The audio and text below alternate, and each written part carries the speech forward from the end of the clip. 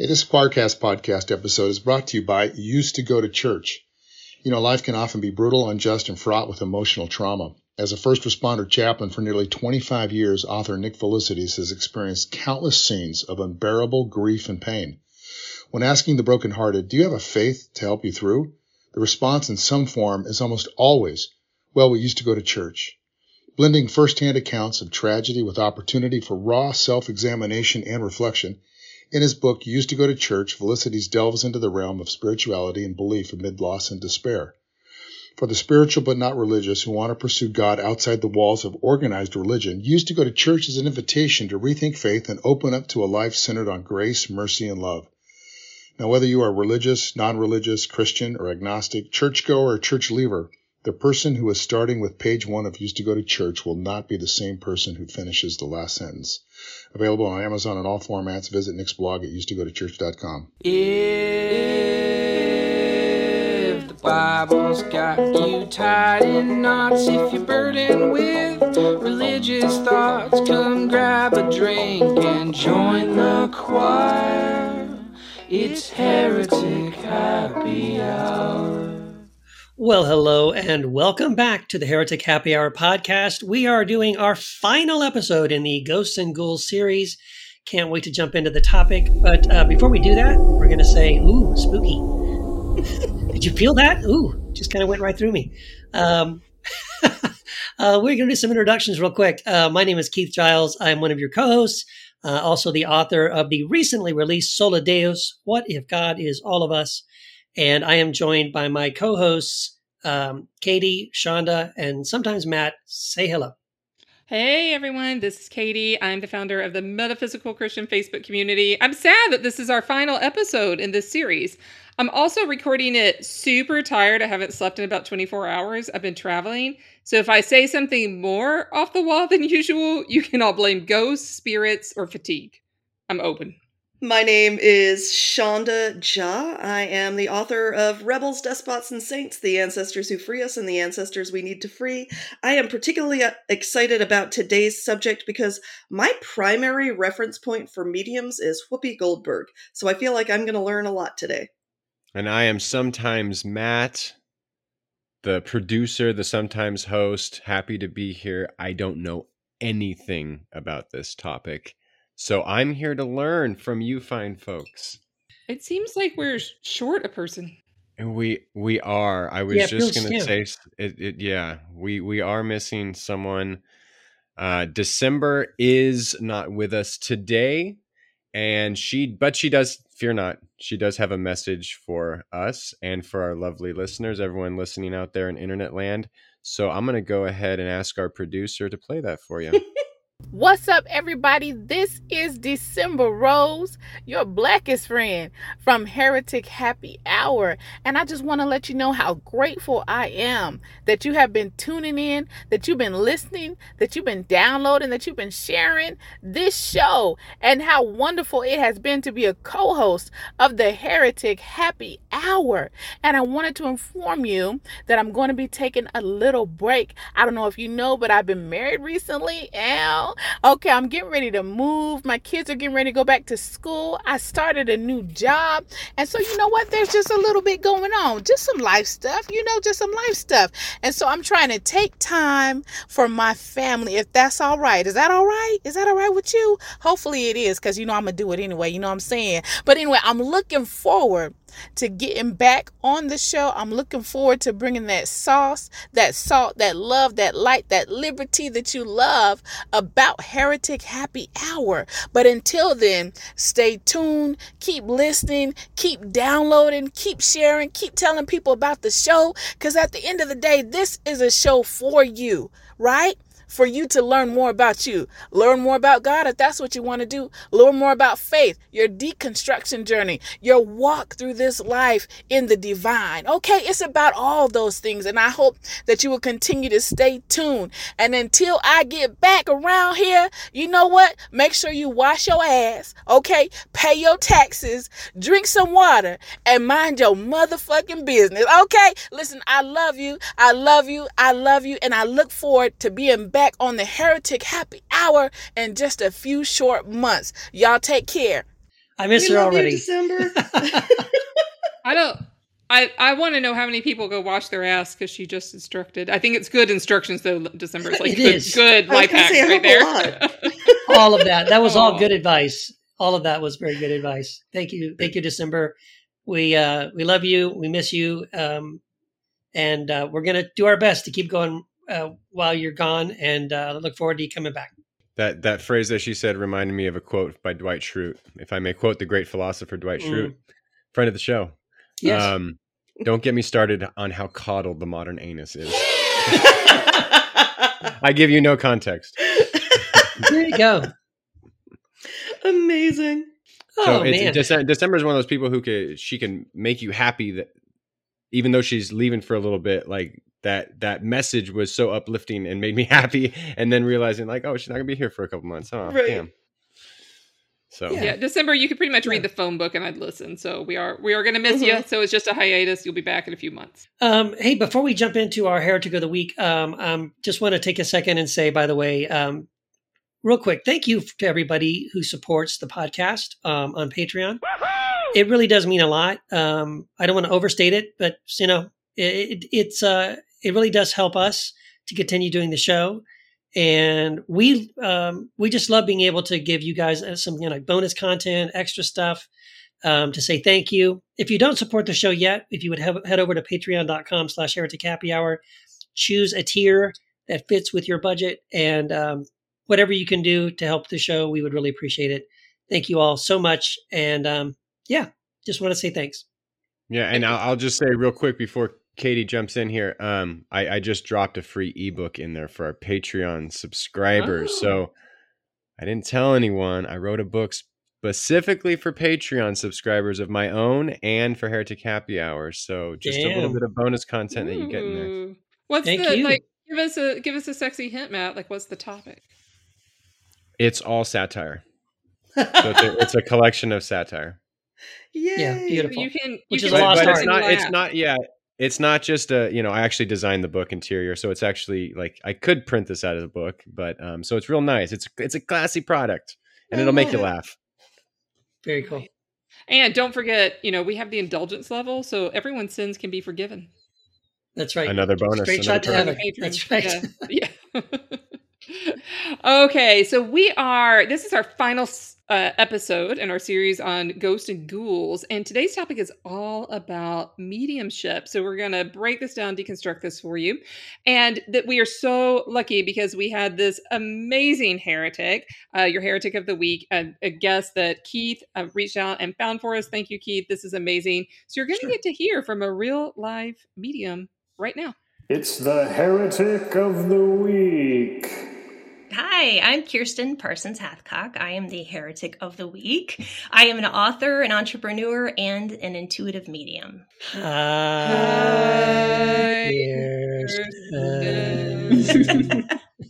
Hi.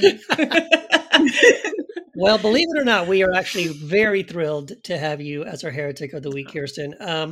And as we all do, that first question, why would anybody call you a heretic? Oh boy, lots of reasons.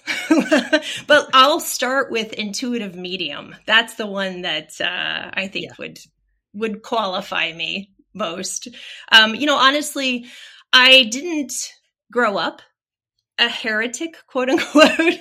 I didn't grow up a medium either. So it wasn't until I was 36 that I suddenly started seeing and hearing from people who are on the other side.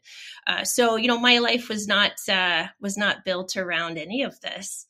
And so, even stepping into that as an adult, it's really interesting, right? To get the feedback that I'm getting, because for the most part, it's been great. But, there are folks that think I'm nuts. And I don't blame them. Yeah. So do you get a lot of that? I mean, it's good to hear that mostly it's positive, but do you get a lot of pushback from people from sort of religious backgrounds? Yes, absolutely. Absolutely. I think the question I get quite a bit is, how can I have my faith and also believe in mediumship? And I understand. I think, is it Leviticus that has a line in the Bible about stoning mediums, and killing them? So I understand. I'm not in support of that by any means, but I do understand why people have such a hard time wrapping their head around it. I came from a Christian family, Baptist, actually, in Ohio. We did not go to church every weekend, but my grandmothers would, take me to Sunday school when I was a kid. So my background is knowing that there was something bigger than me, but not really being indoctrinated, I guess, into any specific faith, which it definitely came in handy at 36 when I was trying to make sense of, am I losing my mind, or is this really something that's real and true? Yeah, that's I can imagine. And I'm very just fascinated by you and your story. And I know you have a book as well, so we'll talk a little bit about some of that. Cool. So Kiersten, and everyone, listeners, full disclosure, I just held a bonus session for some of my clients. It was a group mediumship session, so I'm full on in. Awesome. So tell us what, let's just demystify that word a little bit. And what is your definition of mediumship? Thank you for asking that. And that's fantastic that you just had that session. So my definition of mediumship is really connecting with those who are on the other side. And, I'm very scientific. I grew up extremely scientific. So everything in my background, even as I was going into trying to figure all this stuff out, was to first look at the science and look at quantum physics and understanding that we are all energy and energy cannot be, destroyed. That I look at that framework. So if I'm looking at the framework of we are all energy, and when we pass on, we just move into more of an energetic form, then I'm making those connections with the energy that was that person. And so mediumship to me is simply just receiving messages, from those that are in sort of a different dimension, I guess I could say. Some call it heaven, some call it the other side. For me, it's really about very heart-centered connection in order to help pass messages to law enforcement and to loved ones who could really use the messages. And I have a question, and I'm so glad that you're with us. We're currently doing a series on ghosts and spirits and things, so this is so right in line with that. And my question is, someone who's unfamiliar with this arena, is what is the difference between an intuitive, I heard you say intuitive medium, versus any other kind? What defines an intuitive medium versus any other kind? Since I don't know what kinds are out there, the non-intuitive, the Miss Cleo versus what is an intuitive medium? Well, thank you for asking that question. Honestly, I use the word intuitive because it has less of a negative connotation than psychic medium. For me, I talk quite a bit about intuition because I feel like, mediumship is one part of intuition, and we can all have afterlife or after death communication. We have that ability within us. So for me, it's just using your intuition, your God-given intuition that runs throughout all of us to be able to do those types of things, like connect with those on the other side, or even just have a gut feeling about somebody. I think that I don't separate the two. So I definitely use intuition, and I use the word intuitive because I think that it all fits together. Yeah, that makes sense. Yeah. I know that there are probably lots of amazing stories in your book. Mm-hmm. The book is Little Voices, is that right? Yes, Great. Little Voices, yes. And I know that Keith has heard one of your stories directly about people he is close with. Would you be willing to share an experience you've had, what it felt like, how you had a sense of what was actually going on? Sure. Well, I'll start at the beginning. So, again, I grew up very scientific. I also grew up just in a very grounded family from Ohio. My dad's a football coach. My mom's a teacher.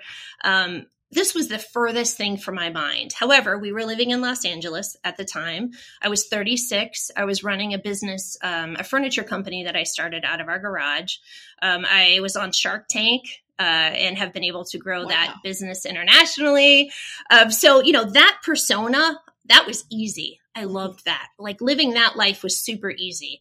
When I started to suddenly hear voices and see nails moving across the workbench while I'm in the garage working on toy boxes, that's when I thought, okay, I'm losing it. I'm absolutely losing my mind.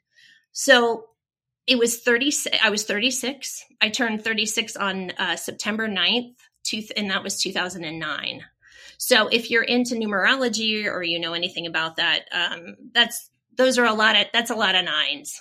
And apparently 9s mean sort of a completion in this lifetime. So I'm 36, I'm in the garage, things are moving, I'm hearing things. I literally said to my husband, like, I really think I'm losing my mind. This must be the polyurethane I've been breathing for the last 4 years. I don't know how else to explain it. It kept ramping up and kept ramping up. And so I didn't tell anyone other than my husband at the time, because I just thought this is nuts. I'm not going to share this. Until one day I am reading Facebook, and I have friends from high school that I'm connected to that I didn't really know very well because they were a couple years older than me. However, I also really liked them. I remember liking them when they were in high school. So I'm reading a post, and unfortunately they had lost their son at the age of 13, and he died from basically a brain bleed, and it's called an AVM. So I'm reading a post about his memorial, and all of a sudden I'm hearing him and I'm feeling him, and I also could see in my mind's eye him standing next to me.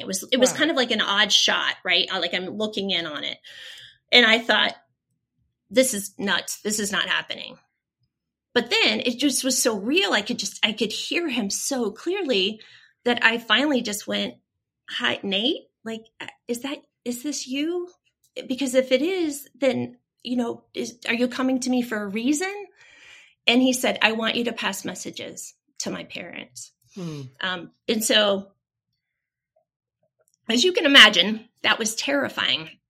Because not only am I reaching back to my small town in Defiance, Ohio, but I don't, first of all, want to hurt them because they're parents who've lost children. I don't want to do anything that was going to hurt my parents who still live there as well. And I certainly didn't want to be known as the crazy woman, from Los Angeles. So I took down all of these messages, and some were extremely specific, and I put them away in a drawer for a couple days. And I just thought, if I'm supposed to do this, I'll know. And so I'm in the garage again. I'm building furniture. I am building a kid's toy box, right? My life is about children.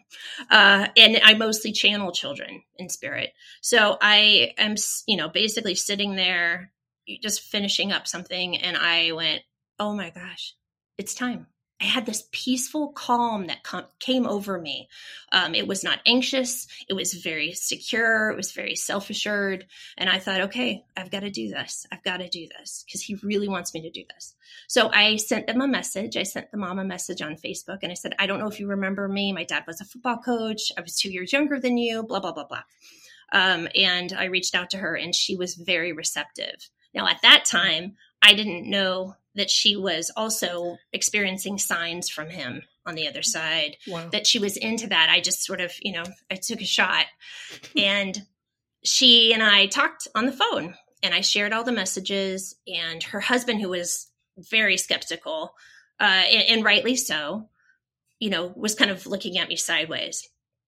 And she just kept saying, this is real. This is real. And so I went home one day. I was visiting my parents, and I knew I needed to go sit with them. So I went and I sat with them for a couple hours.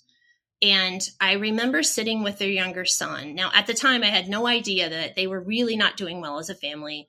The stress of losing a child and a brother, right? So all of that was so difficult for them. So I'm sitting with them. And I don't remember the messages. I just remember getting very, very specific messages and talking with their son alone. After the fact, I basically reached out and just checked on them, make sure, they were okay. And John, the father, was like, you have changed our lives. You have no idea what you've done. Like, this is incredible. We can't thank you enough.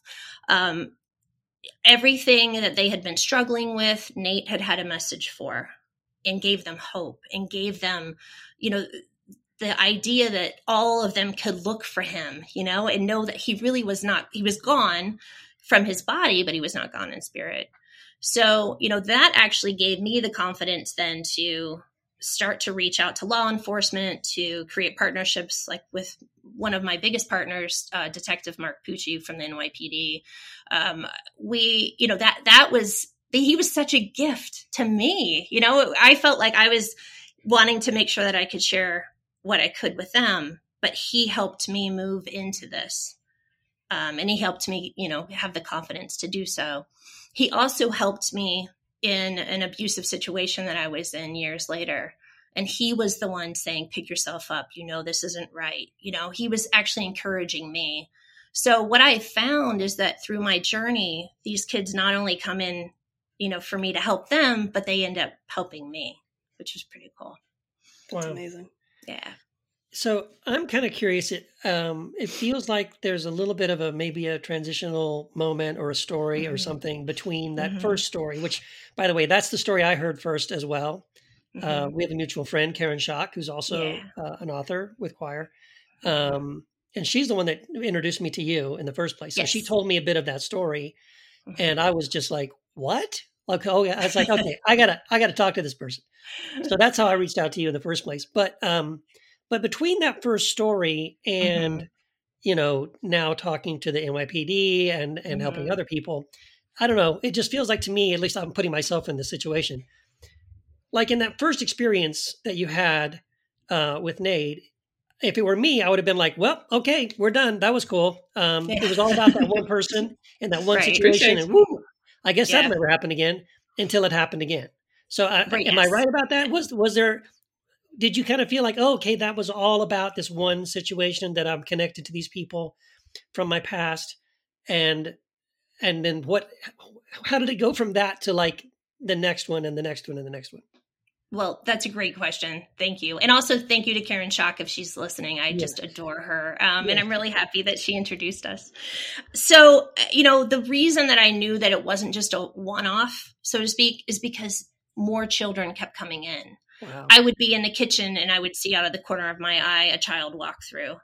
I would hear "Mom," and my kids were at school. Right? Whoa. Right. Yeah. Very, very, very terrifying. The hardest, scariest part about this, though, those messages were easy to share. They were messages of love. I knew that they were going to help them. The messages that I started to get that were a lot more frightening had to do with children who had been had either endured some sort of sexual abuse in their lifetime by a family member or by someone else, and or had been abducted and murdered by pedophiles. I started to notice as these children were coming in, and they would just sort of pop in randomly, or I might be reading an article and they would pop in. And I started to notice, like, why are they coming to me? I don't understand this. I don't know the connection. Well, about 2 years into channeling, I started to have visions of myself as a young child who was being sexually abused by my uncle. So, for me, there was a connector there. It took 2 years for me to figure it out, but they actually helped me uncover that as well. And that's why they were coming to me, because they felt comfortable with me, because I am in their club. So, at that point, though, you're right. It's terrifying. I mean, what do you do with that? If you're faced with that, what do you do? And they're saying, please help me. Please help me. I've dug for evidence. I have worked on multiple cases that involve children who have been killed by massive pedophile rings. I can't give a lot of detail on those cases, unfortunately, because of the danger that is inherent in that work for anyone working on those. Reaching out to those professionals, I had to just trust that, who I was being guided to, those were the right people. And thank goodness they were. I wasn't blanketing the FBI. I wasn't, doing anything like that. I wasn't advertising. I was just almost like following the trail, the breadcrumbs. Yeah. And it led to amazing partnerships with incredible people across the country. Thank you for sharing all of that. And I want to just affirm, and I don't want to scare anyone, because this is, well, it's like you said, sometimes this is kind of scary stuff. But I've worked with more than one person who, when they began to open their intuition, they found themselves in a safe enough place to remember some of those things, like you did. And the good news about that is not that it happened, but the good news is that when we begin to remember, we're usually in a strong enough space to be able to process it at that moment. So it's this weird double-edged sword with intuition. It equips us to actually deal with tragedies. Yeah. And thank you for sharing it, because I know that's not easy. Oh, no, absolutely. And I speak very candidly about that, and it's also in the book. Although I don't, just FYI, I don't talk about details of cases necessarily, and I don't talk about, a lot of detail about abuse because I know it can be triggering. But you're absolutely right. And what was so interesting about it to me is, as someone who's so scientifically minded, it took having faith in my intuition in order for me to believe the visions that I was getting. And then it all made sense. Like, I could look back and I could see, well, gosh, I remember having to have vaginal surgery when I was 19. I thought that was something congenital, but it was actually scar tissue. I could put it all together. I was very, very shy as a child, very, very modest. All of those signs were there. If you were to check off the boxes for childhood sexual abuse survivors, it's just that I had no memory of it until I was 40. And you're right, though. I was in a safer place for sure. And they had helped guide me to that. Mm-hmm. There's something about that statement, safe to remember. Yeah. And also safe to be reminded. You said something, I think you just said something about having the confidence to believe that this was real. And a question that I would have, one question that I'm supposed to ask you is, how did you get from there to here? But I feel like you kind of answered that with that first situation that happened to you. So I'm going to remix that question and ask you, what was the shift from you thinking, this is something that I do versus this is someone that I am? This is what I do versus this is who I am. And I think about, and I hope that makes sense. Like this, when Keith said, is this a one-off? Is this just, something that happened and or is this actually who I am? I'm literally, I'm a medium. This is what I do, but this is actually who I am, period. Yes. Was there a time where you just accepted that and leaned into that and just said, you know what, this is me. This is where I'm at. This is who I am. Yes. No, December. Thank you. It's a great question. Yes, there was a time.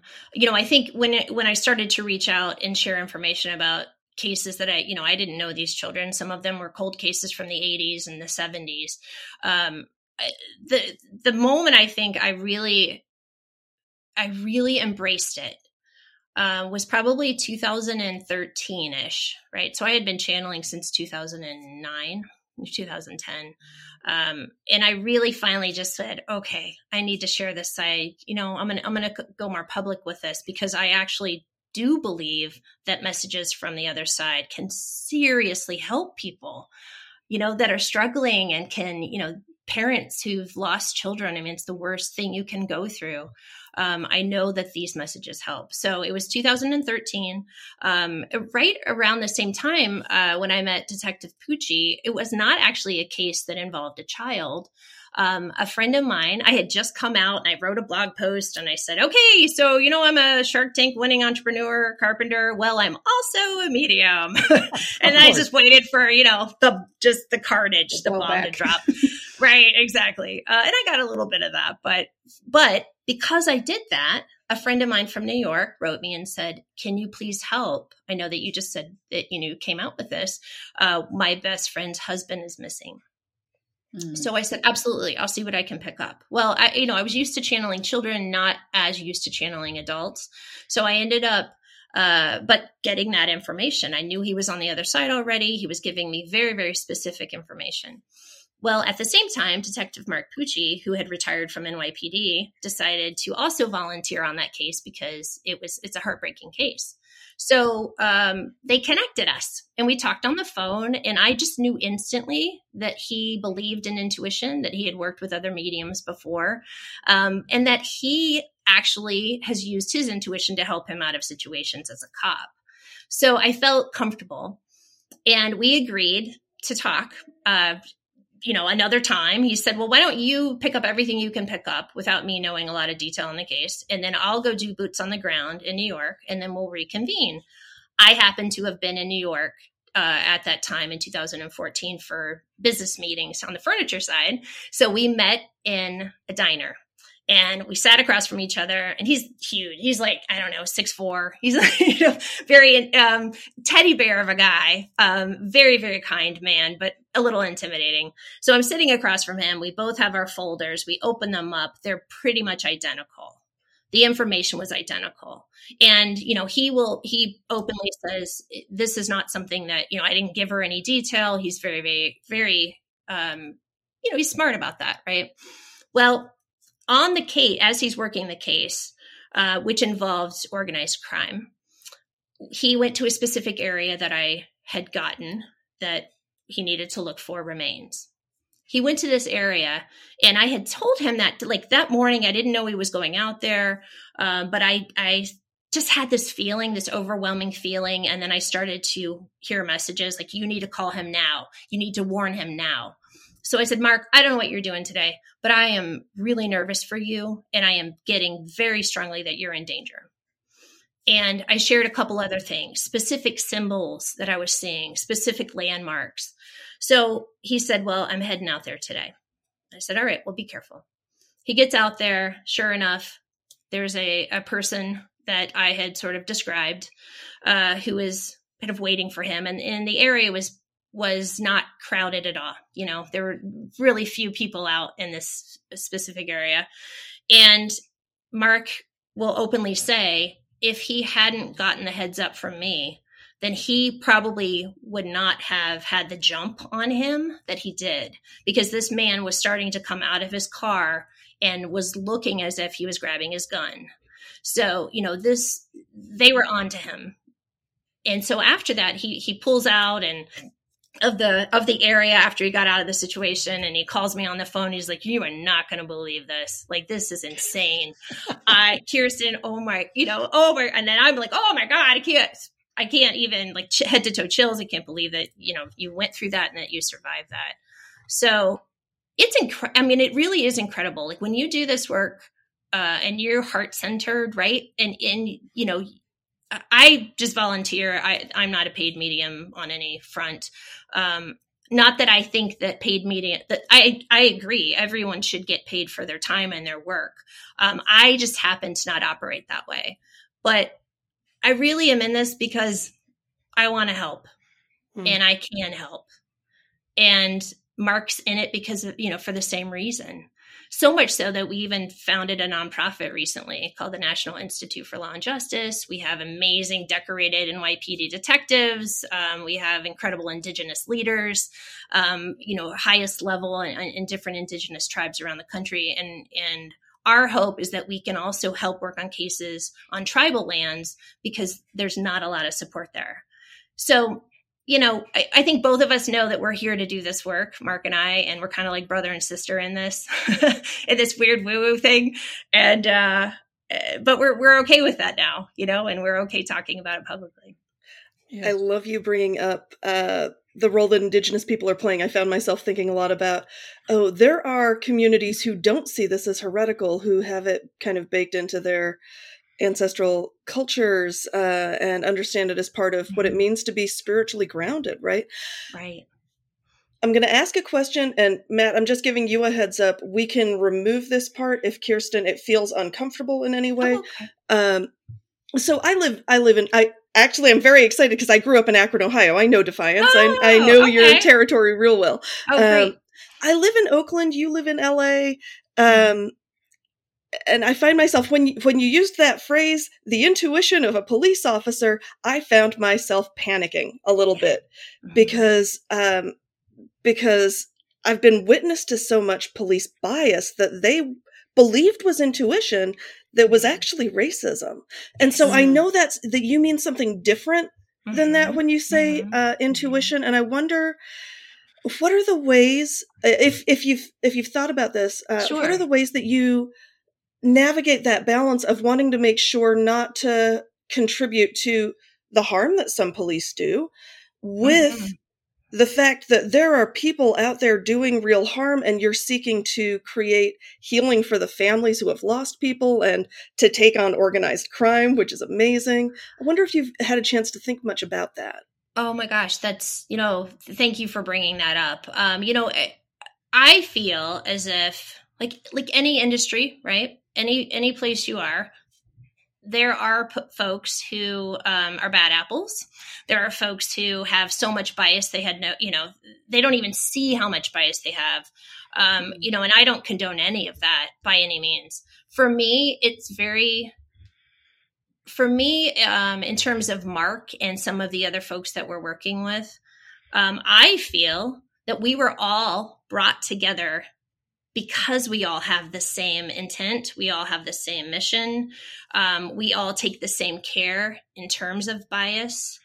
And we check, we check ourselves, we check each other, we're like, hey, just making sure that we're not, we're something that, that might trigger me that I've dealt with in the past, is that a trigger for me or is that intuition, right?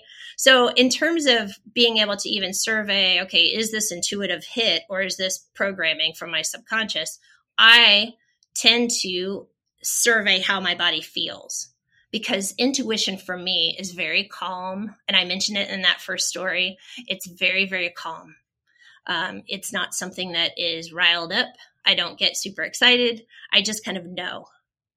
And so that's one of the barometers I use in terms of even just checking myself. Thank you. But there's so much violence, right, in this world, and there's so much awful, awful stuff.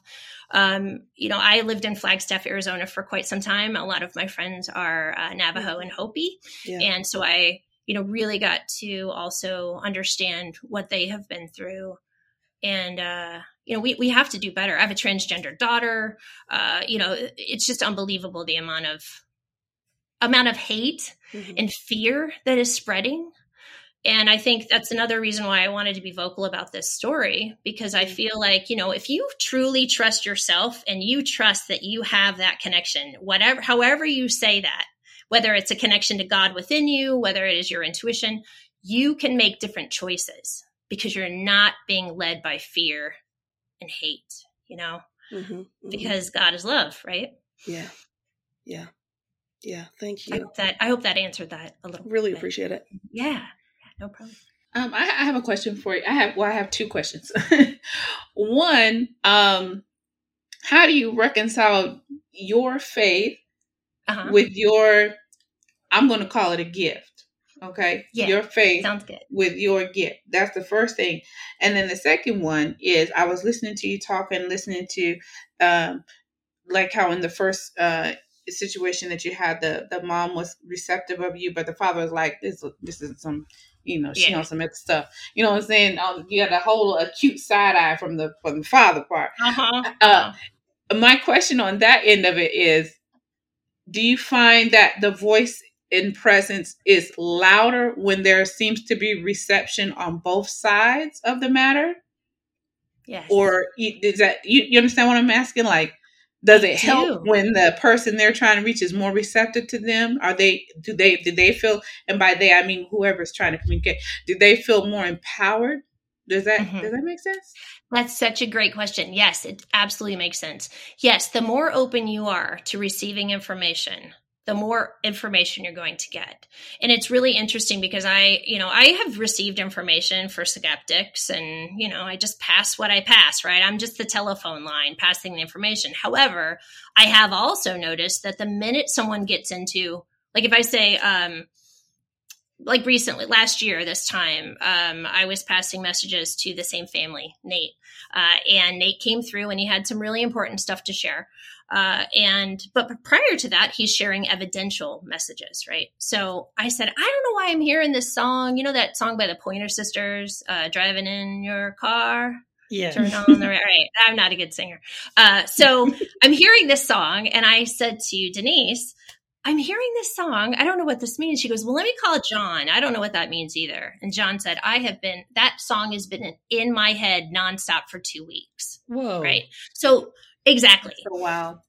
Yeah. So it's so wild to me because they're open to it, right? Because they now believe and the energy flows easier, everything. I mean, I was just bam, bam, bam, bam, bam, 5 or 6 messages very, very quickly. When you have someone that says, no, that doesn't resonate. No, that doesn't resonate. It almost kind of creates a block in a way on my end. So yeah, definitely be open, to even maybe, possibly, because the unfolding of messages can take a day, a year, 3 years. I had a woman who was a grieving mom and her son came through in spirit and he said to her, he was showing me a pink room with, pink everything. And it didn't resonate with her at the time. They didn't think they could get pregnant again. And 6 months later, she called me and said, oh my gosh, first of all, I have to tell you we're pregnant and it's a little girl. And so that's what that message was about. So, I think just being open to knowing that this might resonate down the road. This might resonate now. It's a big deal. And then you would also ask about how do I reconcile that with my faith? Your gift with your faith. Yeah. So, for me, I was lucky in that I wasn't in church every week. I wasn't taught to fear. I would hear people say, what is the term they say, when you fear God, right? Yeah. And I can't think of the term, but fear of the Lord is the beginning of wisdom or something like that. Yeah. Just that, that is a punishing God. And I used to think that doesn't make any sense to me, even as a little kid. Didn't make sense to me. Like, how can you preach love, but yet there's so much hate and punishment, for LGBTQ people, for mediums, for whomever. So for me, I was really lucky in that I was not indoctrinated, in all of that at an early age, because it gave me the chance to look at all of the other religions. And I actually, I believe firmly that you can have your faith, I think that what it really comes down to is the golden rule. We're here to love and be loved.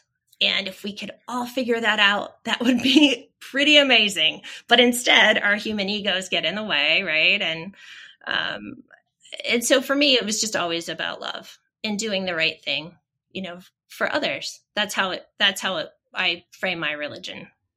Very cool. I just wanted to chime in a little bit with I love December's question about being open, or that makes it easier. And in my experience, spirit speaks very efficiently. And so sometimes a symbol like a pink bedroom may take a little bit of time to unravel. And it's that open dialogue that helps the symbols or the word or the whatever it is have a broader context and make more sense.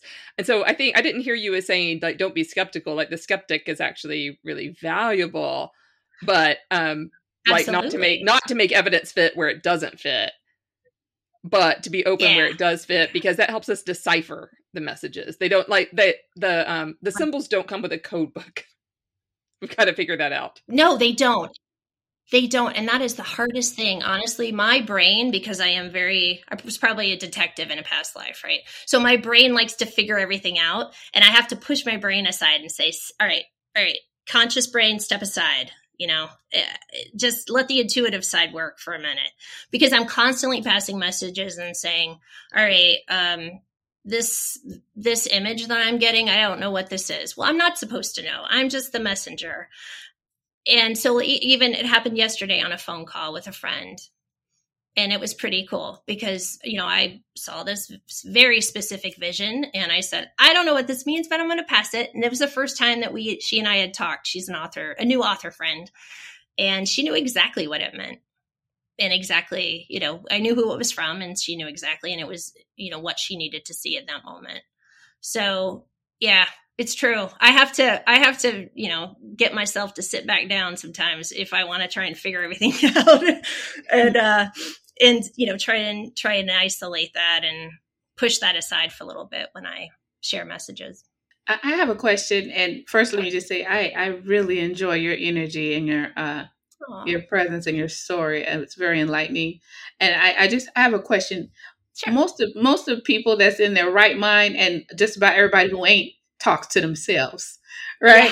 Yeah. We all talk to ourselves and answer ourselves. You know what I'm saying? I think it's healthy to have conversations with yourself, and sometimes, But my question to you, Kiersten, would be: how do you discern when it's you versus them? We all talk to ourselves. We all have a voice, our own voice, and I got several versions of me that talk to me. Right? Sometimes I'm talking down to myself. Sometimes I'm talking about myself. Sometimes I'm talking to myself. Sometimes I'm yelling at myself. Sometimes I'm preaching to myself. Whatever the case is, we all have voices that we talk to ourselves. How do you discern, and how did you develop your ear because I'm sure it wasn't always clear. So how did you develop your ear for the voices, discerning the difference between yours and theirs? So that's such a great question. I ended up being very, very in tune with my physical body. And that was actually one of the first things that started to happen. When someone says something that's truth and you go, "Ooh, I have goosebumps," right? That started to happen right away. What I also noticed is that if I was hearing a voice that had my voice attached to it sometimes they sound like who they are, sometimes they sound like me. If I had chills up my left side, then I started to figure out that pattern meant that they were on the other side and they were sharing information with me. Wow. In the cases of, in the cases of when they would I would notice like a buzzing sensation or a chill on my right side. And I started to finally recognize that that's when folks needed help crossing into the light. Because there are some that if they've died tragically, if they don't quite understand what has happened, then if they have been told during their lifetime that, if they committed suicide, that they're going to hell, then they can be sort of in that in between. And then that's where I would step in and help them cross into the light. Wow. Yeah. And so I started to notice that the right side meant that they hadn't crossed over, and the left side for me meant they had. So it was sort of a combination of physical chills. It was also just understanding that, knowing that it's very calm when it comes through. If a voice is hate-filled or, even kind of punishing of myself, I'll recognize, well, that's just my ego because I'm, bummed that I messed up or I made a mistake or because from what I can tell, those messages are always very loving and very supportive. And that's, that's intuition. That is so cool. I have one kind of, this may sound like an odd question, but as you were talking about some of the cases and stuff, I was just curious. Does it always, because in the first example you gave, you're minding your own business here, and then, Nate starts talking to you and then you reached out. So I'm curious now that you're working on different cases with police officers and stuff.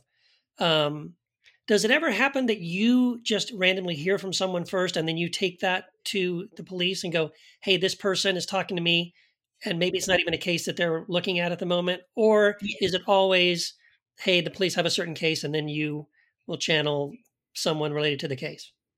Yes. Well, it happens both ways. Both ways? Both ways. And, honestly, so much of I work full time. I've got 2 kids. Life is life, right? So I'm juggling a lot of stuff. And I was actually back east helping a friend who was going through cancer treatment about a year ago. And my intuitive brain, it was not on. I was mainly just in how can I support her? What can I cook for dinner tonight? What are we going to sit and watch in her bed? And we were sitting in bed and she's flipping the channels and there's a Lifetime movie about a very famous abduction case. And she said, oh, we should watch this. And I'm like, yeah, sure. Okay. I'm not paying attention. In the living room, there was a huge thud and it was a painting that had fallen off the wall. which had never fallen off the wall before. Right. So she knows me well enough. She knows all the woo woo. Mm-hmm. So I got up and I went and looked, and sure enough, the painting's on the floor. And then I realized that they were trying to get my attention. Cool. Now, what I hadn't realized about this particular case, and I'm not going to name the case, but I knew some of the outcome. I knew they found the perpetrator. What I didn't know was that they hadn't found her remains. And so she gave me that information. What they also will do, though, is I ask, should I pass this information on now or should I wait? And she said, wait, there will be a surprising connection that comes to fruition. And that recently happened. And so, the wheel is so wild to me how the timing works and how the wheels start going on something like that. And I know that we're going to be able to help in that case. So of course I shared that information with Mark, and he said, I've always had a feeling about that case. And yeah. So sometimes that happens. That's so amazing. And sometimes they have to hit me over the head. Right. Yeah. or knock things off the walls. Right. No, the television goes on and off all the time. And then again, I have children, in spirit around me a lot. Mm-hmm. I have electronic issues constantly. I can't believe we haven't blipped out on this call. The TV is, constantly on and off on its own. And I just laugh like, okay, kids, I hear you. Yeah. Why does that remind me of, was it Chris Tucker, that movie? Do you hear the words that are coming out of my mouth? No? Let me knock this picture off the wall. Can you hear me now? Yeah. Well, there's a story in Little Voices that you'll enjoy too, because I've seen amazing things happen. I was digging for evidence. I've seen dirt filled in that wasn't there. Literally manifested dirt that, was a physical thing. My mouth has just dropped open numerous times on what they can do. And I have noticed, just for the listeners out there, that they come through electronics because they're energy, right? Mm-hmm. So anything electronic, your phone rings. A lot of times right after someone passes, you still have their information, of course, in your phone, and the phone will ring and no one's there. Well, that's because energy is easy. It's a conduit. Yeah. Kiersten, this is so amazing. And I know everyone's going to want to get your book and read all the other stories. Thank you so much for being here. What's the best way for people to get in touch with you? People in the 3D world here, not people in spirit. They already have your number. And they got you. Thank you, Katie. Thank you all so much for having me. I've loved talking with you, by the way. You can find me at KierstenHathcock.com. It's KIERSTEN, Hathcock.com. And the book is everywhere. It's Post Hill Press, Simon & Schuster. We have a television show in the works as well that I'm hoping I could share more information down the road, but I'm hoping it's going to normalize intuition and normalize this a bit, for everyone. For everyone's sake. So, awesome. I think that's about it. I'm on all the socials, all that stuff. So definitely connect with me. I love to connect with folks. Awesome. Apparently. Thank you so much. You are the most connected person I know. Yes, you're right. Thank you so much, Kiersten. Thank you. Thanks for having me. Wow. Thank you, Kiersten. What a great interview. Wow, what a great conversation. I'm fascinated. And it's also just a really great way to lead us into our topic for our final episode, right? We're going to try to make sense of this whole medium thing. So we have one of our co-hosts here actually is a medium, right? And has done some of this. So Katie, I think you need to walk us through some of this stuff. All right. Yeah, I can kick us off. I wouldn't You weren't talking about me? Sorry. No, you're medium, but on a different scale. Oh, savage. I call myself a medium. I would say I've had a little bit of training, and I work really closely with the psychic medium, Andrea St. Ahmad. We co-host events, and so I watch it in action a lot. And I've had about a year's worth or so of lessons, and I'm sadly behind in my studies. So I can preface this with saying that when I was first introduced to the idea of mediumship in like an early intuitive class I took, I thought, this lady is not for real. Like, there's no way. So I would say, this is actually pretty new territory for me, like the past 7, 8 years maybe, and then started studying it myself because so many of my people ask about it because it's so loaded, you know, in evangelical culture and I would say in non-evangelical culture too. It's something that is either thought of as being satanic or not real. Right. And so that, you know, for deconstructing Christians, this is super loaded. So I'll just give my basic definition and let's go from there. So my basic definition is a medium is someone who can communicate with discarnate beings or discarnate spirits. So we are all incarnated here on planet Earth. We have bodies and however you believe it, but like a soul that inhabits your body. And then when we die, our souls become discarnate. That is before they're reincarnated, of course. But we get the idea.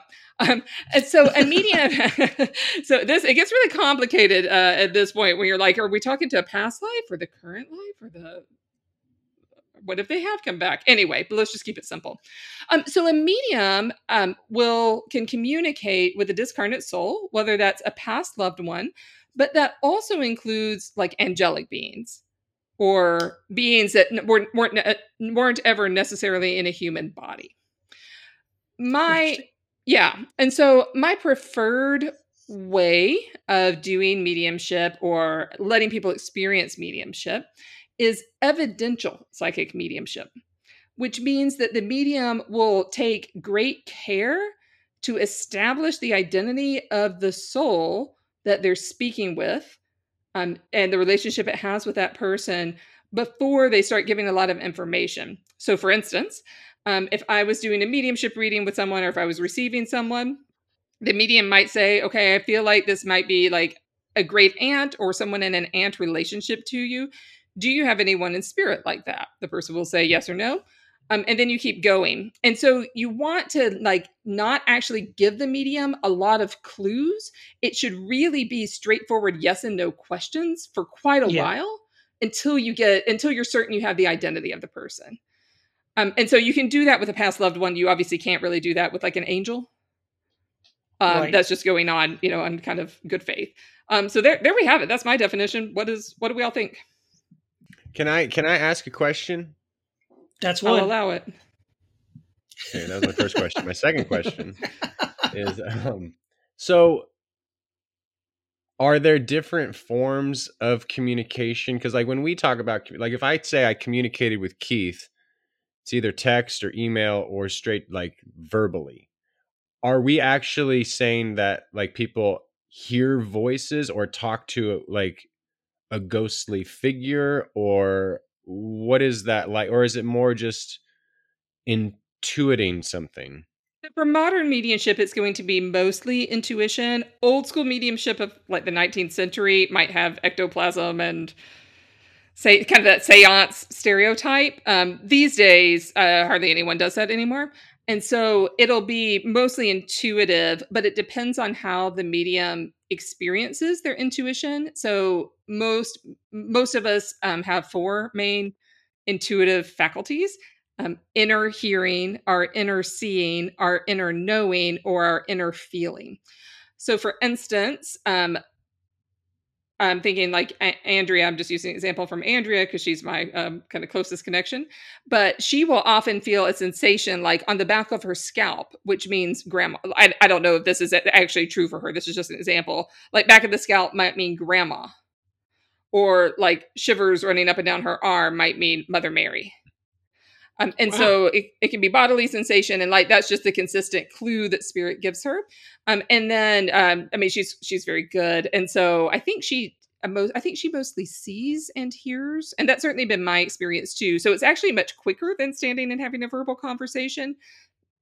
Also, and we talked about this a little bit with Kiersten. Spirit is super efficient, so it's not always super clear. You have to unpack it. Unpacking it takes longer than the communication.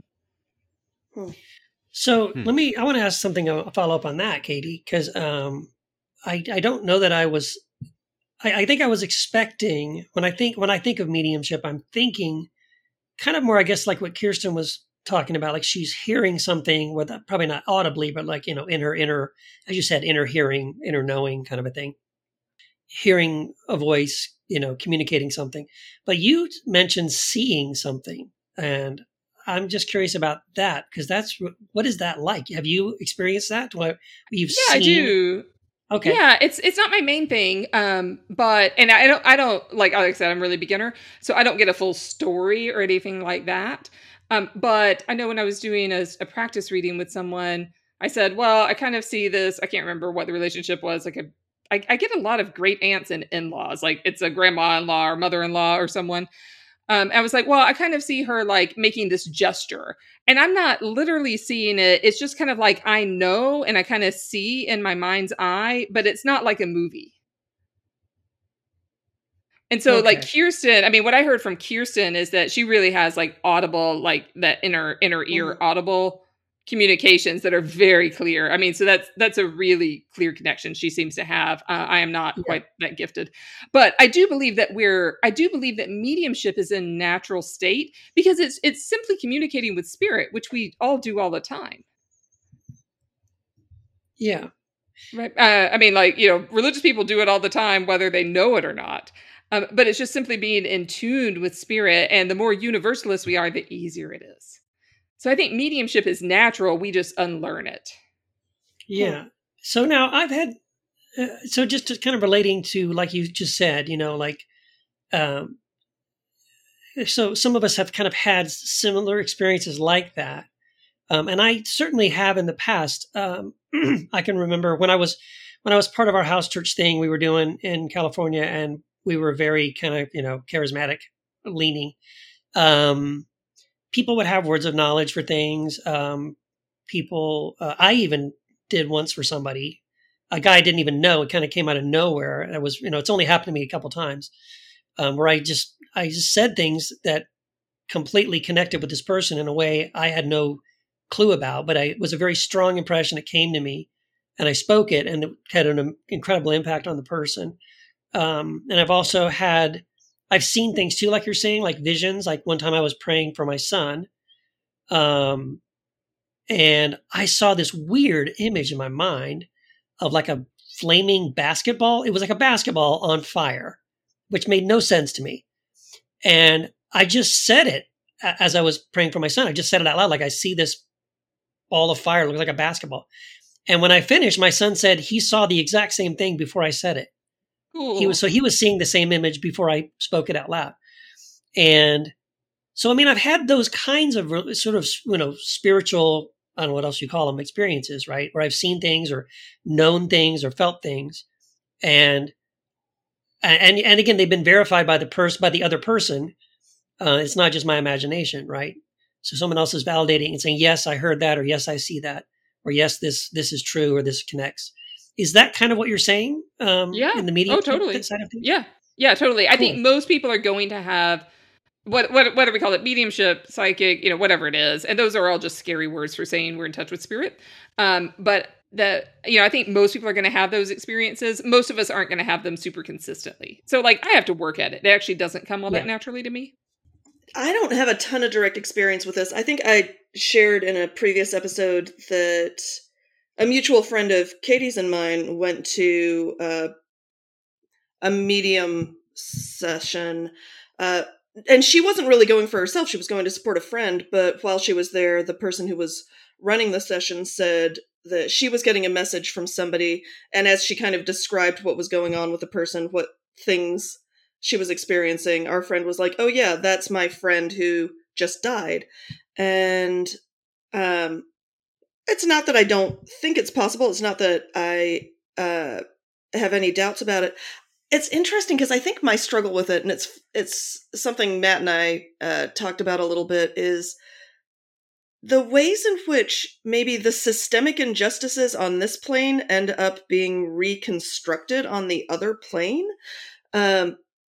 I loved listening to our guest, and I also found myself thinking, why don't we ever hear from spirits in the next world who are like, the police industrial complex is suspect and needs to, like, we never hear about that stuff, right? Like, if I got a chance to connect with a Black Panther, would they be telling me about how to navigate personal issues, or would they be telling me how to, deconstruct capitalism? Sure. And I find myself wondering why we don't ever hear about issues of justice in mediumship. It feels like it's always very involved in the very interpersonal, the very kind of individual level. I messaged Katie about that because I've been wrestling with it a lot, and I can't remember if you said exactly this, but I remember coming away from it being like, oh, right, because 95% of people on this plane don't think about those things either. Maybe that's why. Maybe, I don't know. Maybe that's not part of the evolution in the next plane. It's one of the things that just genuinely puzzles me as somebody whose entire brain on this plane gets consumed by how do we create a more just world? How do we create God's kingdom here on earth? Yeah. Yeah. People are people, right? So whether it's this side or the next, people on the next side may have a little more direct contact with spirit than we do. But also, I'm of the firm the belief that the more we're healed, and the point of mediumship is for greater healing, but certainly the work that Kiersten does is justice making. Yes. Like radically justice making. But I think also too, when we personally heal, we're better able to participate in that. Right, that healing actually empowers us to dismantle systems that don't work. So a little 2 cents. I can tell a funny story in a group mediumship session that Andrea and I have. We have these like 2 or 3 times a year. They're really fun. We'll have like between 10 and 20 people usually gather, and then Andrea gives messages as they're coming in, and it's really fun to see her like we kind of narrow down who the message is for, and she usually sets the intention not to include me because I'm a host. So we want as many people who are there to receive the message. And one time we just forgot. We just forgot to set that intention. And finally I raised my hand. I said, I think that's one of the nuns that taught me at Catholic school. And it completely was. So nuns on the other side seem to be pro mediumship. And it was, it was just like a sweet message. Like we were the Protestant kids at this Catholic school. I can't even remember what the message was. It was just funny. I was like, oh, I think that's Sister Anthony or Anita or someone like that too. So it's like interesting who will come through. It's not always grandma or mom. Yeah. Sometimes it's like, it can be a little more distant. I had a former parishioner actually come through once. Wow. Yeah. And so, this was kind of funny because the message was like, you should go back and take a church position. I was like, no, I'm not doing that. I'm not doing that right now. And so it's not like when a spirit, when a relative or someone who's on the other side tells us to do something, it's not like we have to do it. If they were terrible at finances, please don't take financial advice from them just because they're dead. Yes. Right. Like they're giving their opinion. Yeah. Yeah. They're not necessarily, it's not necessarily the right opinion. Yeah. Interesting. So, I know I brought this up several times before in my kind of like my skeptical side of this stuff. And again, I don't bring up the skeptical stuff to say I don't believe any of it. I'm just saying that, like, I have seen Darren Brown, who I love, by the way. I would love to get him on the show one of these days. Darren, if you're listening, we'd love to have you on. And I've tried. But anyway, I love Darren Brown, and he has done some really cool stuff. So he does kind of medium shows, right? He's done these kind of things. He's done some faith healing stuff. Again, he'll say it's totally fake. It's not the power of the Holy Spirit at all, but people get healed at these shows and all this stuff. But then he'll bring people up and he'll do a medium thing. He'll say, oh, I'm getting a voice and it's, this person. And he'll know like super detailed information about this person that's passed away. And then, he'll continually say, go ahead. Oh, who is he? Like, what's his occupation or? Oh, so Darren Brown, it's Derren Brown, Darren Brown. He's British. He's had some shows on BBC in the UK. Okay, he has some shows on Netflix. Yeah, okay. So he's basically a magician. He does basic magic stuff, but he also does like mentalism, mind reading, and things like that. He was a Christian. He's not anymore. And he said mostly he's not a Christian anymore because as he was learning hypnotism and, magic and things like that, while he was a Christian, he started noticing similar technique coming from the pulpit. And he was like, oh, this is bullshit. I can do that. I can do all that same stuff. So anyway, so he does this in his act, and he's very amazing and very convincing, but he'll constantly say like, like, I'm not hearing any voices from any dead people, just so you know. But then at the same time, he'll say something like super detailed that you're thinking like the name of someone's dog, who passed away, and like it's some bizarre name of the dog, and he knows it. He knows what kind of dog it is. He knows the name of the dog, and you're like, how the hell does he? I mean, I don't know how he does it, but what he says is, however he's doing it, he's like, I'm not in contact with any spirits right now, but he is yet somehow pulling these things out of nowhere. And so, I guess with anything you have fakes. I would say, as an apologetic to that, as an example, I had a weird experience as a Southern Baptist, where, we didn't really do any of this spiritual gift stuff, where I just sort of randomly in the middle of the night, one night I was up praying, and all of a sudden before I knew it, I was praying in tongues. I didn't want to pray in tongues. I wasn't asking to pray in tongues. I would never have asked to pray in tongues. That must have next thing I know, Baptist out. Oh no, I was alone in my living room. It was just me. Okay, sorry, not in the church. So it flipped that Baptist out. Yeah. But I mean, but as it was happening, I'm literally, the words are coming out of my mouth, and my brain is saying, I don't understand those words. That's gibberish. And then I go, I think I was praying in tongues. And then I think to myself, I wish I could understand. And before I can even finish the thought, all of a sudden I can understand the words of what I'm saying. It's totally gibberish, but I understand this word means this word means that. And it was like flowing out of me. It was just crazy, right? So I experienced something like speaking in tongues. I don't know where it came from. It was just total out of the blue. But at the same time, I have also been in the room with people who literally are just making, goo goo gaga noises. And so just because some people fake, praying in tongues doesn't negate the fact that this is, I guess, a real thing, because apparently I got it. It happened to me. So I think, yes, there could be examples where people are faking it, are, tricking people or whatever. But that doesn't negate the reality of the experience that for some people, they really are doing it. I mean, I guess the point is just we need to use some discernment, whether something is real or not. Yeah, totally. And I just a couple of 2 cents. I think skepticism with mediumship is really valuable, actually, because usually when we seek out a medium or a mediumship experience, we're in a vulnerable state. Like, we're hoping to hear from a loved one. We feel like we have unfinished business. So I get a lot of people that will come to me and they want me to recommend a medium to them like a week after someone has died. And I won't. I ask them to wait 6 months. Good. Yeah, because I think we need our own we need to not shortchange our grief process. So there's an interesting thing that happens because grief and the death of someone is the process from moving from their presence to their absence. And my personal opinion, it's only when we reconcile that absence that we can then move back to a state of presence. That's good. Through something like mediumship. Yeah. Well, and that's exactly what happened to our friend, is the person who was trying to communicate, because it goes both ways sometimes. Yeah, right. The person on the other plane also needs to adjust to whatever is going on. Mm-hmm. And the person who was trying to reach out to our friend had not been gone long, was confused, didn't know where he was. It was really kind of chaotic energy that was coming through. And the medium said he's not ready to talk to anybody just yet. So if you want to get into that like level of woo, I think that's also worth considering. Is it's not a kindness to the person on the other side either. Mm. Our healing matters a lot, and our respect of the other also matters. You know, I'm a history nerd, a U.S. history nerd in particular, and am fascinated by the ways in which religion has been used and misused in this country, which is part of why I'm friends with you all. And by you all, I mean the co-hosts and also everybody listening.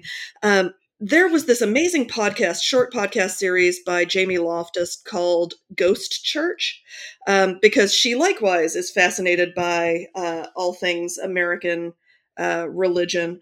And it's about American spiritualism, which is this tradition that kind of emerged in the 1800s. There's lots of interesting things about it, like women who weren't given much voice in society at that time if they could manifest some connection with spirits, if they could make tables move, if they could, hear these voices from the other side, it gave them some credence, some power, some ability to earn an income. So there's some fascinating, like, why women gravitated towards it. Arthur Conan Doyle was an active practitioner of spiritualism. I didn't know that. Mm-hmm. Cool. Yeah, he and Houdini apparently had lots of battles over this. And so I wanted to just mention one of the cautionary tales that Jamie Loftus brings up, that if you've ever encountered American spiritualism, and I don't mean this with any disrespect, it's a religious practice. There are people who get meaning out of it. It's fine. But there is an awful lot of history in this country wrapped up in spiritualism that misappropriates indigenous people. So George Colby, one of the founders of spiritualism, claimed that he was, in touch with, gosh, I'm trying to think, a really famous indigenous ancestor. And the versions of indigenous people that they kept channeling were maybe a little caricaturish, weren't super respectful, if I were an indigenous person being channeled through a white American, I might say, hey, do you know whose land you're on? But that, for some reason, never came up in the conversation. And so I just want to mention, like, the ways in which Eastern mysticism, even that phrase, a lot of things get appropriated from other religions, from other cultures, in justifying the practices. And I just want to say, if you encounter someone doing that, you are definitely invited to call them out on it. There are other ways of engaging in this that don't require you to do that. So whether you believe in it or not, if you do believe in it, I think be aware of the ways in which other religions and other cultures get misused. There's a long history of simultaneous mistreatment of indigenous people while misappropriating indigenous practices in this particular arena. And definitely, if you have some time to kill, listen to Ghost Church by Jamie Loftus. It is fascinating. And do you know what is the ghost dance? Ghost Church. Oh, sorry, Ghost Church. Ghost Church is the maybe unkind nickname for the American Spiritualist Church. Oh, got it. Which is an actual religious tradition. Yes. If you said it more than a minute ago, I'm going to forget. Okay. Got it. Thank you. Oh, it's Seneca. Right. George Colby says that Seneca is speaking through him, which is a pretty bold claim. That is bold. And, generally mediums don't go seeking out the spirit. You allow that spirit to... You really don't have control over what... Yeah. Mm-hmm. No. What comes to you. Yeah. No. No, correct. I'm just pretty confident Seneca would have said, "Give us our land back." Yeah, that's just my guess. I'm gonna recorporalize right now with a better weapon, with a modern weapon, not a better weapon, a modern weapon, right? Yes. So, what about the Bible and mediums? Because I mean, the Bible, the Bible is in our lyrics in the show. So does the Bible have anything to do? Is there any mediumship, any mediums in the Bible, any stories of stuff like this? Or any of you ever, have any of you either quoted or been quoted to about like all those verses in Deuteronomy and Leviticus? You shall not consort with you shall not suffer a witch to live. Yeah, that's right. Which means they're there. So right, they were around, right? Otherwise, they wouldn't be talking about it. Yeah. Well, we talked quite a bit about Act 16 an episode or two ago, and the enslaved girl with the Pythia spirit. Yeah. Mm-hmm. Any, I don't know. We covered quite a bit. What's anything piquing anyone's interest about that one? No, I mean, I think it was just good maybe to remind people that, we didn't talk about it. We did talk about it. And, it was just, it's weird that she was kind of prophesying all this stuff. And, and then basically the apostles just got pissed off because she was annoying them, and quote unquote cast a demon out of her, and she stopped. So, But I think we talked about that, right? It's sort of the assumption is that it must have been a demon or something. Yeah, who knows? Yeah. It seems to be because she's recognizing Paul as like Paul and his, I forget, Barnabas or someone who's with him, like servants of the Most High, right? Like she's telling the truth, and it's definitely called a Pythia, not a demon, but it seems to be like in opposition, like to the realm of God, as told by the author of Acts. It's in the article that I wrote at the end of it. My last paragraph was I was like, it sucks whenever we write about the enslaved girl to always say, and then she's written out of the story, or like, then she was bartered, or then she was useless. I was like, that totally blows. So I wrote a paragraph to attempt to recapture her voice as an authentic, like she's an authentic prophetess. Yeah. Mm-hmm. And so if we can see her as an authentic prophetess, apart from being labeled as demonic or in opposition to God, I found that pretty cool. I like that. Hey, I've got a random thought. I know we're going to get to the most famous example in just a second, but I wonder, you all are better Bible scholars than I am. Has anyone ever made the case that when Jesus talks with the demons that have and casts them into the pigs that go off the cliff, any argument to be made for that being mediumship? Not that I know of. I actually look at that like now that whole story about casting the legion out of the man and putting in, and they go into the swine and they kill themselves. I think that whole thing's a parable. I don't think it ever happened at all, because legion at the time, if you heard the word legion, you would have thought of the Roman army. Right. And so I think it's sort of a parable of like how the Romans are basically going to destroy themselves when Jesus cast them out of Israel or something like that. Oh, I read it as anti-military, but that's clearly my own personal bias. Yeah. No, I think that's part of it too. Obviously, it's just the Roman military, but military in general. Yeah. Also, in my, I don't know if they would call it mediumship. I'm not like opposed to it. Just it's all sort of in this like nebulous spiritual realm, right? So at some point the labels kind of dissipate. But also the guy is the Gerasene demoniac, and he lives in the tombs. He's chained up. He runs around screaming and saying things. He's horrible PR for Jesus. Horrible. Yeah. And so Jesus is like, get out of that and like stop naming who I am in front of these crowds. Like, get into the pigs. Oh my gosh, that's amazing. He's like, you may be right, but you do not make me look good. I had never thought about that. I do not want the white paper going out about what I'm doing on this Gentile side of the lake. Yeah. Oh, that's excellent. That's excellent. So let's talk about maybe the most famous example of mediumship in the Bible. The Witch of Endor. Is she among the Ewoks? Yes, the Ewoks. Wouldn't it be cool if she were? Now I'm picturing that story in a completely different light, and I'm here for it. Yeah. You know the song. That's good. That's great. Awesome.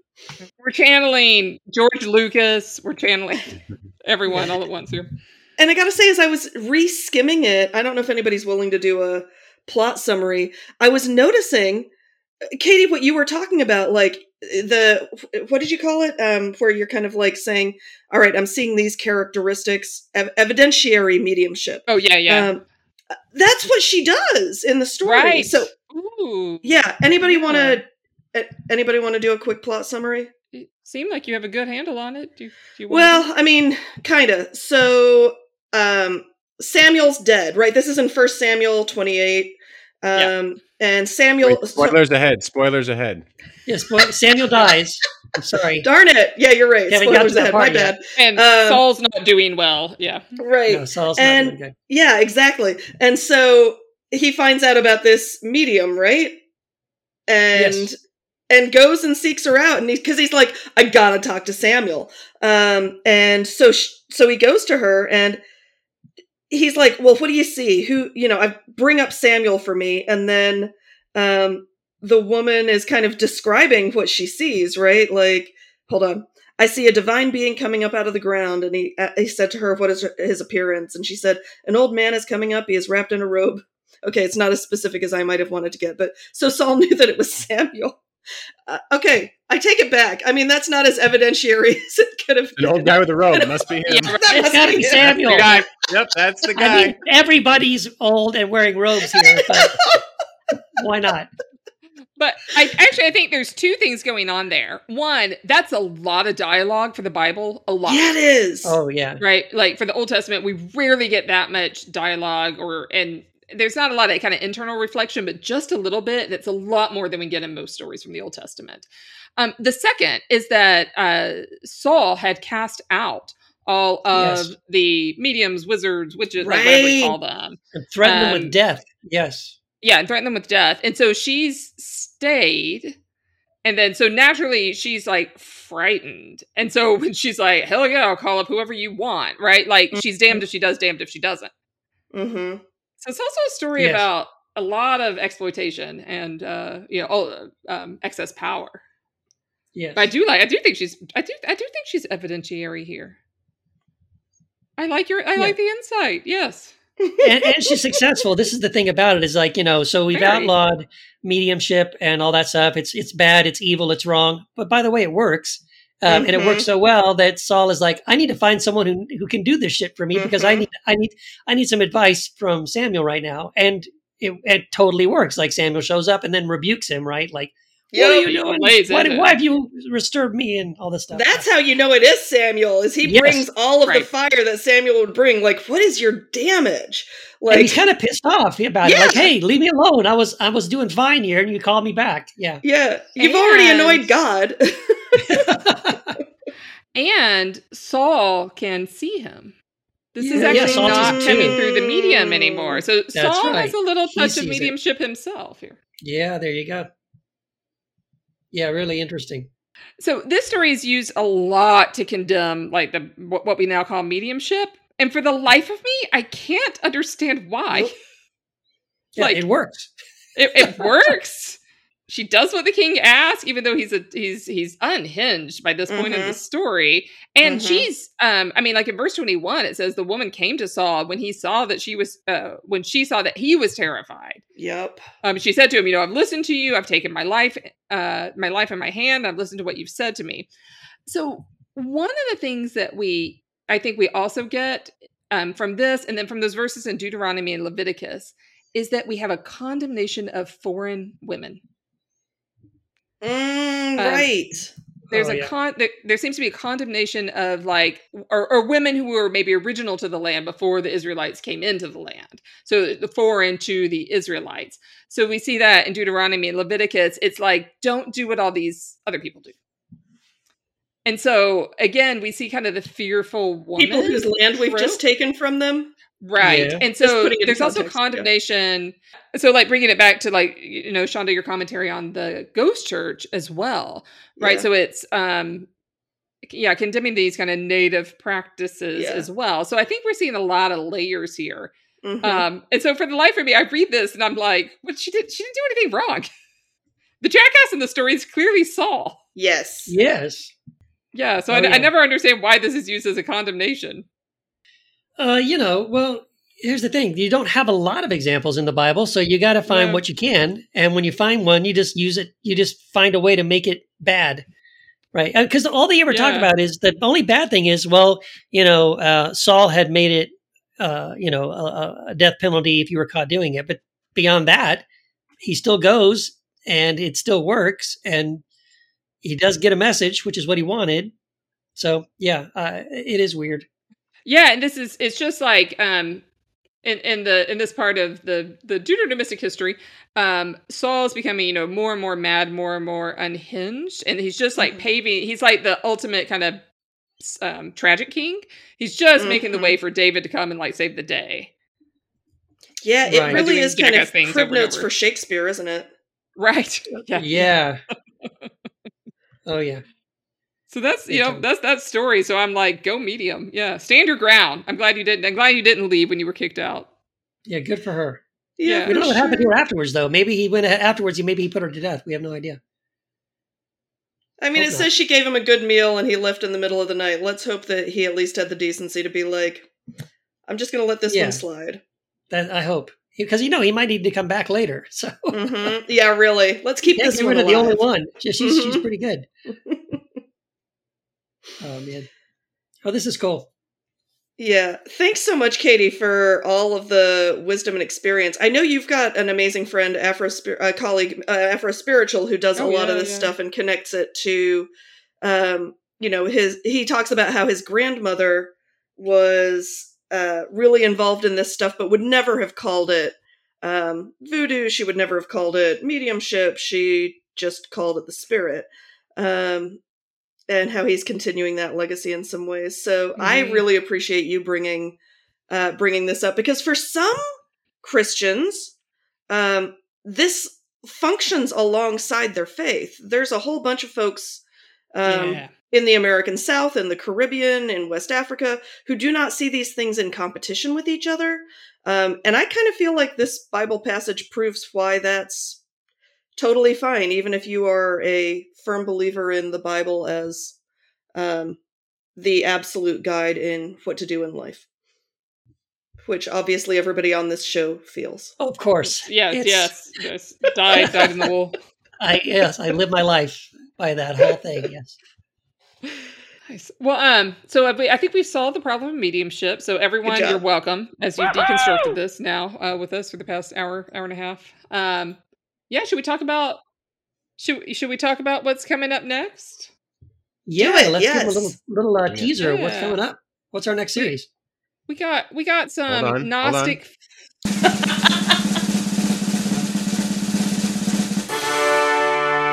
We got some Gnostic flavored things coming up.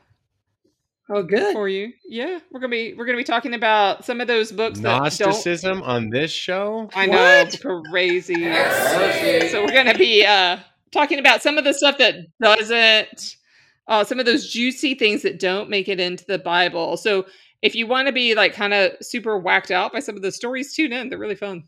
They are really bizarre, some of them, and not that long. So you might even want to read some of them along with us. Yeah, they're kind of wacky. In the best way, though. Yes. I mean, again, fun. It's fun, right? We can't take any of this too literally and seriously. Yeah, some great guests walking us through some of this, some experts. So that's always helpful. Yeah, y'all are going to hear from the best. They're really fun. Yeah, can't wait. So we're going to be doing that. And but before we sign off today, this is kind of sad. I'm going to take December's place here and announce that we have a shitty ass website that hasn't been updated in like 2 years. And go look at it. Go check it out. It's like a time capsule. See what websites looked like in 2021. Right. Go to heretichappyhour.com. I mean, but look, there's still merch. There's hats and there's great t-shirts and hats. Yep. And the last episode's from April of 2021. So if you want to listen to that episode, I don't know what it's about, but go on in there. Go check it out. Yeah. I'm going to sign in and look at it and see if I can't update the website for y'all. But in the meantime, check out heretichappyhour.com or don't. We've gotten this far without it. So there you go. So I'm going to, in the spirit of the show, I'm going to channel my inner Derek. And I was trying to look this up on Wikipedia and couldn't find verification. But I think Derek told us that Endora, Samantha's mother on Bewitched, was named after the Witch of Endor. So thank you, Derek. I've psychically channeled that little tidbit of information. But basically, I just heard him say on the show like 2 years ago. So with that, so everyone, just a little pop culture reference with the Bible there. With that, join our free Facebook group. It's called Heresy After Hours. It has all manner of people deconstructing. And sometimes they talk about stuff like mediumship and ghouls and ghosts. So we want to know what you think. If you're not a member yet, come and join us. If you are a member, go post something right now about how much you loved this episode. Yeah, thank you. And as I said at the beginning, we do have a Patreon page for those of you who would like to support the podcast. Those of you that already do, thank you so very much. It means a lot to us. And those of you that don't yet, head over to patreon.com/heretichappyhour, choose a tier that fits your budget and support us. And you will unlock so many amazing things, including the brand new ebook that Matthew just uploaded there. Thank you very much. And so many other things. So go check it out. It's really cool. And you'll get an entry into our private Facebook group, Heretic Happy Hour Facebook group. So go check that out too.